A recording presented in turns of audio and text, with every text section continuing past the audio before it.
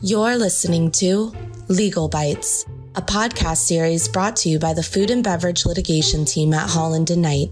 Our food and beverage litigation team counsels clients on regulations that impact their businesses and mounts smart defenses against claims by competitors, class action plaintiffs, employees and unions, and government agencies. This series offers listeners a seat at the dinner table with our team and industry leader guests whose discussions on current regulatory issues and trends will provide some food for thought to anyone who wants to take a bite out of the legal and regulatory arenas that shape food and beverage law today. Welcome to our Legal Bites podcast series. Today we have an opportunity to sit down with Albertsons Companies. Our guest is Ashley Petefish. My name is Nathan Adams. My co-host is my partner, Kristina Merritt. We are so pleased that you have joined us today to consider another important sector of the food and beverage industry. Kristina? Ashley, we are so excited to have you here.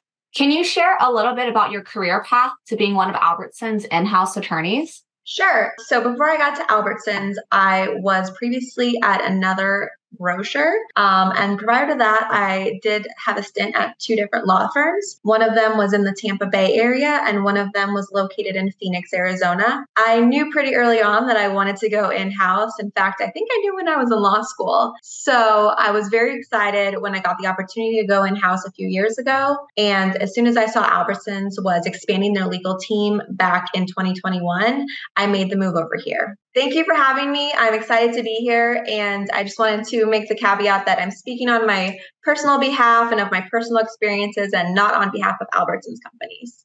Great. Thanks so much. And I understand you are in the Phoenix area now. How has it been to practice from coast to coast? It's definitely been a good opportunity for my legal career. You know, one of the amazing things about being in-house, for instance, at my prior company especially, we had stores coast to coast. We had stores in Florida and we had stores in California. And so having a bar license in two different states has really been able to expand my marketability to be able to come to large companies such as Albertsons. And all the litigation that I handle for us as part of the corporate litigation really is nationwide.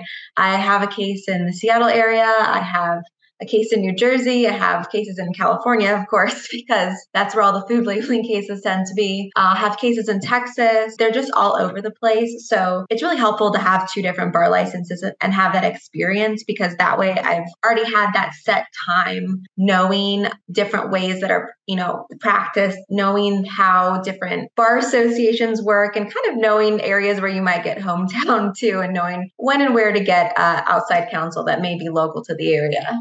Ashley, I noticed that you're a very avid photographer and have some other outdoor adventure kinds of interests. I think a lot of folks think that once you become a lawyer, all you do is sit behind a desk all day. It's apparent that that's not the case for you. Can you tell us a little bit about that background?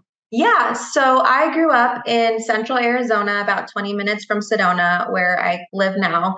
And I grew up hiking, spending time outside, and that was kind of a hobby that I kept through law school when I was an undergrad and as an attorney. And one of the great things about being in-house and also just being able to put sort of boundaries on your work-life balance is making sure I have time to go outside. That's been one of the biggest pieces of advice I think I received early on in my career that I've really held true to, is to take that time off, to disconnect, to unplug. And I think it fits so well going outside and being in nature with being an attorney, because 99.9% of the places that I hike or backpack when I go take photos don't have service. So it's a forced unplugging. It's a forced disconnection from our phones, which I'm sure I'm like you all. I have my phone glued to my hand. And typically if I have service, I will be responding to emails. So it's a really great way to unplug and force yourself to get away from your work. And then also it's a great way for mental health. I know that there's a lot of talk within the legal community, and we get it, etched into our brains in law school to be careful about substance abuse or mental health issues. And for me, being outside and being in nature and being able to photograph beautiful places, beautiful wildlife, that's really been my way to stay sane as a lawyer with how stressful our jobs are. Well, I love the West myself, and every opportunity our family gets, we go to a national park. You give us any highlights of of some of your hiking trips? What do you like to do the best? What's your best hike? Ooh, that's a good question. I also love national parks. I actually went to 20 different national parks last year, and I've been to 29 so far. But I'd have to say my top favorite national park, which is surprising for someone that is from the West, like Southwest, is Mount Rainier, actually. I think it's a beautiful mountain, and there's so many beautiful trails, and you can get right up in there close to the mountain by going to the Paradise area. You drive right up and there's the Skyline Loop Trail. There's all these trails through beautiful alpine meadows. So I would say that one's definitely a not to miss, but also Glacier National Park is right up there as well. There's two sides to the park, East and West Glacier. I highly recommend visiting East Glacier. You'll see moose, you'll see grizzly bear, you'll see beautiful sunrises and sunsets, and you can kayak out on those lakes over there. So I'd recommend doing probably a hike to Grinnell Glacier if you can. It's a little bit of a challenging hike, but you get right to a glacial lake and there's icebergs in the lake. So it's honestly, it's an awesome experience. And I think, with respect to the glaciers and Glacier National Park have been changing over time. So it's one that I would definitely say if there's one place on your list to add, I would add East Glacier and Grinnell Glacier. That's wonderful. Definitely have to make that trip out there. So you hiked 20 national parks last year. How did you balance this while also working full time? Yeah. So one of the greatest things, obviously, about being out west is a lot of these parks are within driving distance or within reasonable distance to one another. So I do a lot of weekend trips. For instance, Canyonlands, Arches, those are right next to each other. I can get to Moab in about 7 hours from Sedona. So if I leave on a Friday night after working and just drive and know I'm going to not get that much sleep that night, I can spend the whole next day, Saturday, and most of the day, Sunday at the park and then drive home. And then for the California parks and like the ones up in, near Glacier, Teton, etc., what my fiance and I like to do is twice a year, we go on a big road trip, and we usually do it over the 4th of July. And then we do another one over Labor Day. And that's really where I take the bulk of my vacation time is I take, a week and a half, 2 weeks, and then you can also bookend free day off with the Labor Day or 4th of July as a vacation day. And that way I'm able to see a ton of stuff in a short amount of time. So I always recommend to people to, try to take a lot of weekend trips, but also to take a big trip, plan a big road trip, plan a trip where you're going multiple places. We were able to do Yosemite, Sequoia, Kings Canyon, Death Valley, Joshua Tree, the Eastern Sierras, Channel Islands, all in one fell swoop last year over the 4th of July. So it's possible. You just got to plan it out in advance. But that's really the way that I managed to do all of that is plan it out in advance and then try to find a ton of places that are close to each other. Wow, that's incredible. Do you have additional pieces of advice in addition to going outside and keeping up with your hobbies for work-life balance? Yeah, I always tell people that when they start a job to set that expectation early, because I have had jobs where I didn't set that expectation. And the more that you give, the more people will take. If you make it your reputation for being the person that will respond anytime, whether it's 2 a.m. or 2 p.m. on a Saturday when people are hanging with their kids, if you set that expectation that you will be available 24/7, then that's what people will expect. They will think that they can contact you any time of the day, any time of night, and you won't have that work-life balance. So I think it's always important when you're starting a job or you're starting somewhere new to set that expectation. Like, if something is really important to you, say Saturday is always the day that you go hang out with your kids, telling people that. I'm always going to be unavailable on Saturdays. Say your kid has soccer, and if every Thursday at 4 they have a soccer game, okay, well, every Thursday I'm going to come in early but leave early so that I can go to that. It doesn't have to be kids either. It could just be other members of your family. For instance, something that I've set early on was I am very close with my grandmother. I've helped take care of my grandparents my whole life. And so that was one of my things was I'm going to go out and help my grandparents. And sometimes when they need help, I might need to make my day more flexible. And that's just something that's important to me.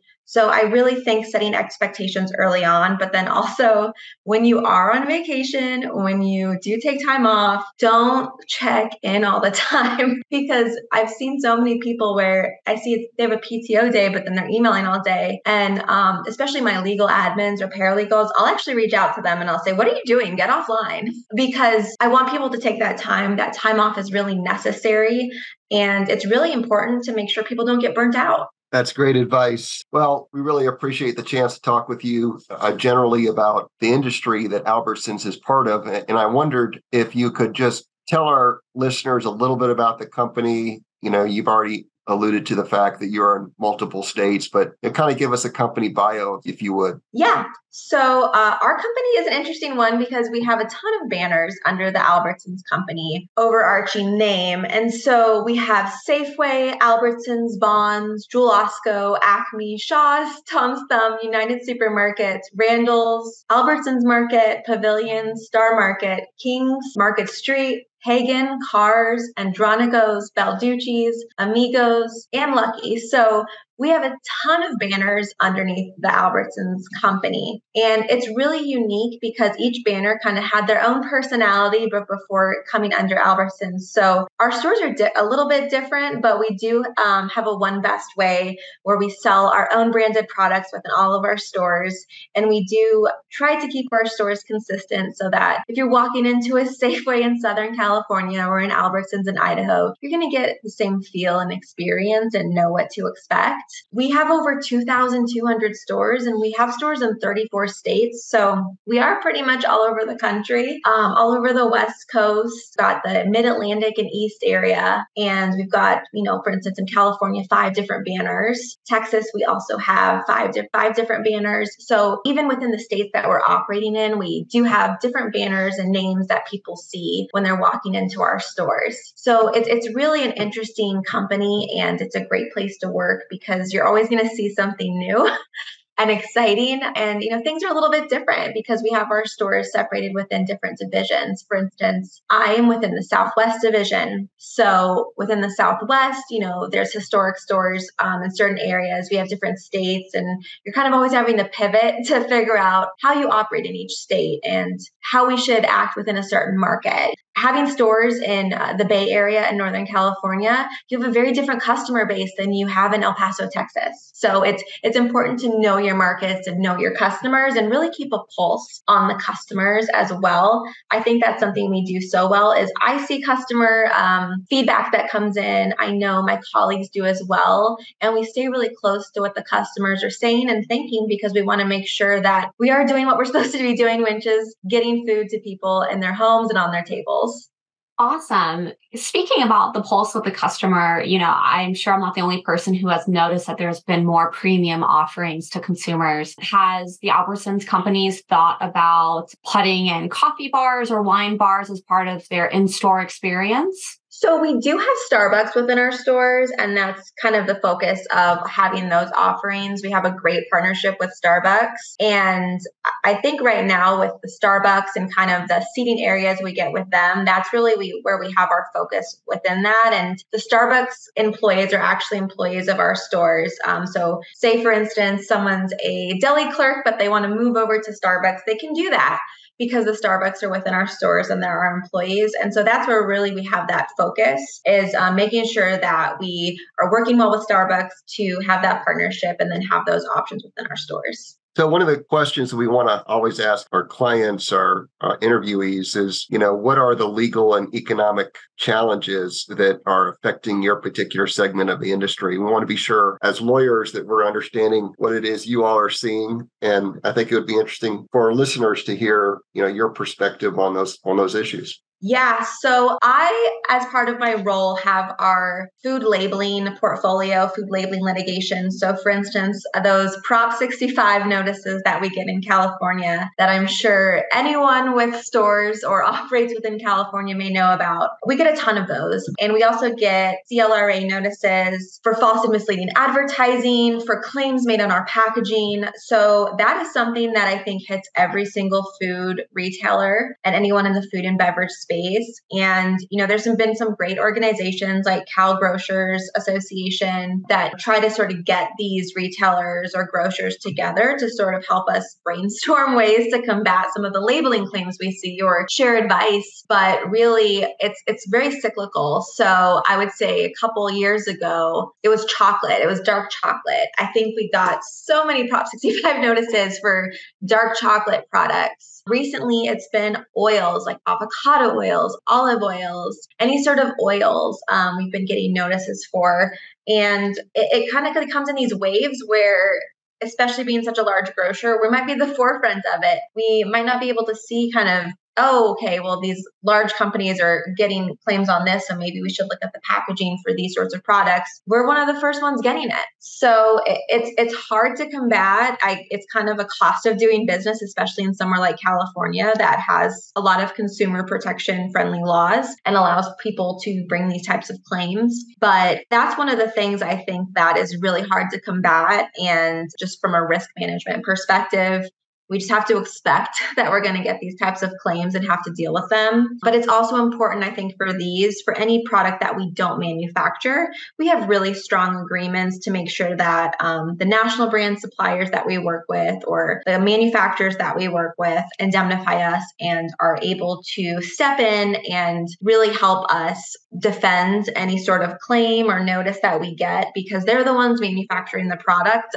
They're on our shelves, but we don't have control over the manufacturer of those products. So I think it's really important to make sure that you have strong contractual language before putting a product in your store.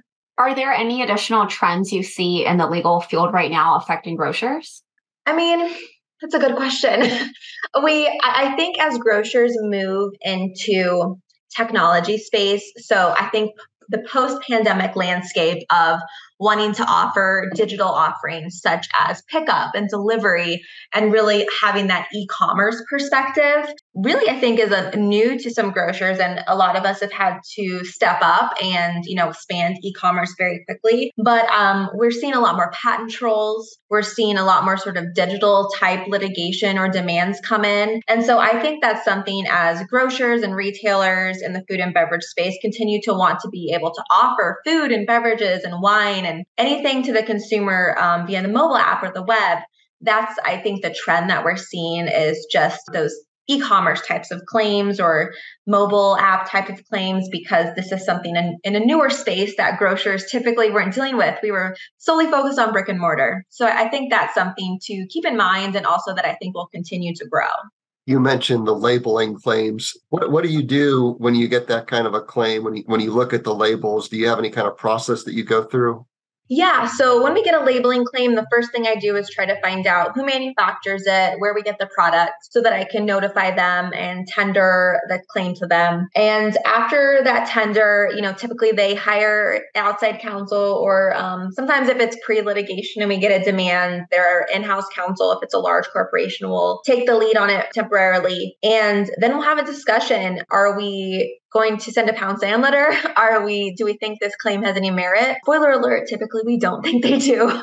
And then decide, how we're going to handle it. Typically, we don't pull things off the shelf unless there's a recall or a health concern. If someone thinks that we should put not chocolate on our baking chips, or say that there's something is not what it is because it may be misleading allegedly to a consumer, we're probably not going to do that until we get to the phase of settlement or some sort of court order, because as I'm sure you can imagine, otherwise every single product would have a not on it. Like, this is cheddar cheese, not pepper jack. This is this, not that. And those are some types of the claims that we get, is they want us, I think, to include disclaimers and exclusions of everything that something is not. So a lot of the times we'll say, listen, we're not going to change the label. We're not going to do anything until we get further on in this. And I think that's something that I really like about what we do, is we're very careful with, not wanting to put a ton of stuff on the label that's unnecessary, and making sure that the labels are very clear for the consumer consumers, because sometimes when we get these demands or we get these notices from plaintiffs' firms, especially in California, is I sometimes think that they don't realize the space of the package.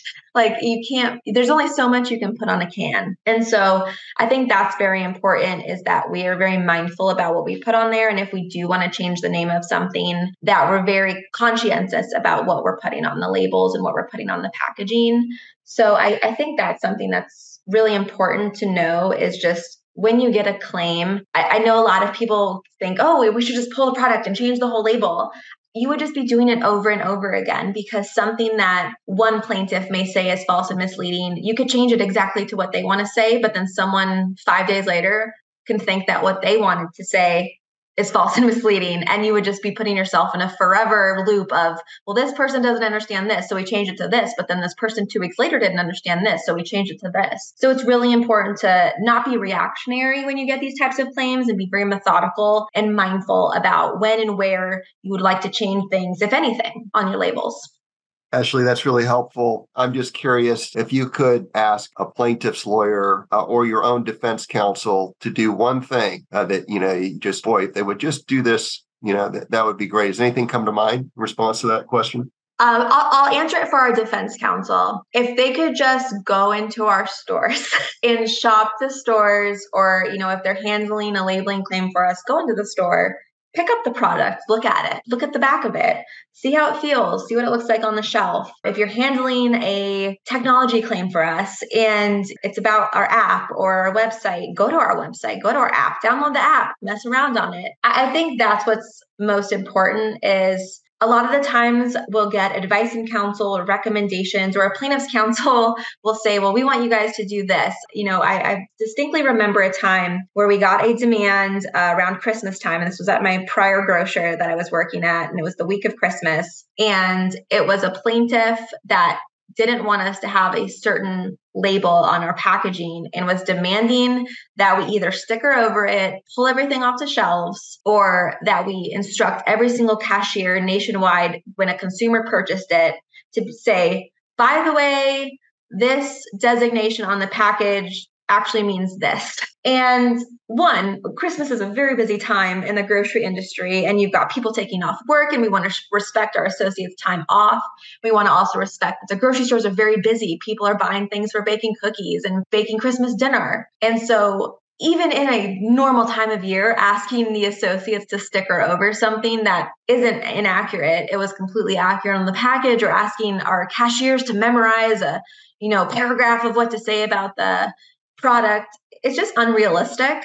And I sometimes wonder if these people have been inside of a grocery store recently, because there are so many things that our employees have to do that our cashiers need to know and do and be able to understand. And so it's just being able to say, hey, have you gone into one of our stores? Do you see kind of how it works? And I think part of that too is whenever I'm interviewing outside counsel, or even, interns for us at my various roles or times that I've worked with interviewing at my various companies, I always like to ask if someone's ever worked in retail or, service industry. Maybe they worked at a McDonald's, maybe a Subway, maybe they worked at a clothing store. But I like to ask that question because I found that the people who have worked in those jobs and who've worked in those industries prior to becoming a lawyer, they really understand the difficulties that we face in the retail space and why something may be a great idea, best practices, like, oh yes, every time someone purchases this product, have them pull out this laminated sheet of paper so that they can tell them this information. That's never going to work in a retail grocery environment. And so I think that's something that's very important, is even if someone doesn't have that background work experience prior to becoming a lawyer, to get out in the stores, wherever your client is, go visit their locations, try to get out in one of their stores, look at their products, touch and feel their products, talk to their employees, engage with them. And then you'll have a better understanding of how their business operates and what's possible and what's not possible. Wow, that's awesome. I never realized how important my high school jobs might be in light of what you just said, Ashley. So that's really great. Well, thanks to Ashley Petefish for this informative and interesting insight into the grocery retail sector of the food and beverage industry, and to my co-host, Kristina Merritt. Most of all, thanks to you for joining us today. Please plan to join us for our next Legal Bites podcast. Have a great day. Thank you for listening to Legal Bites. For more information on our food and beverage litigation team, please visit hklaw.com/food and beverage.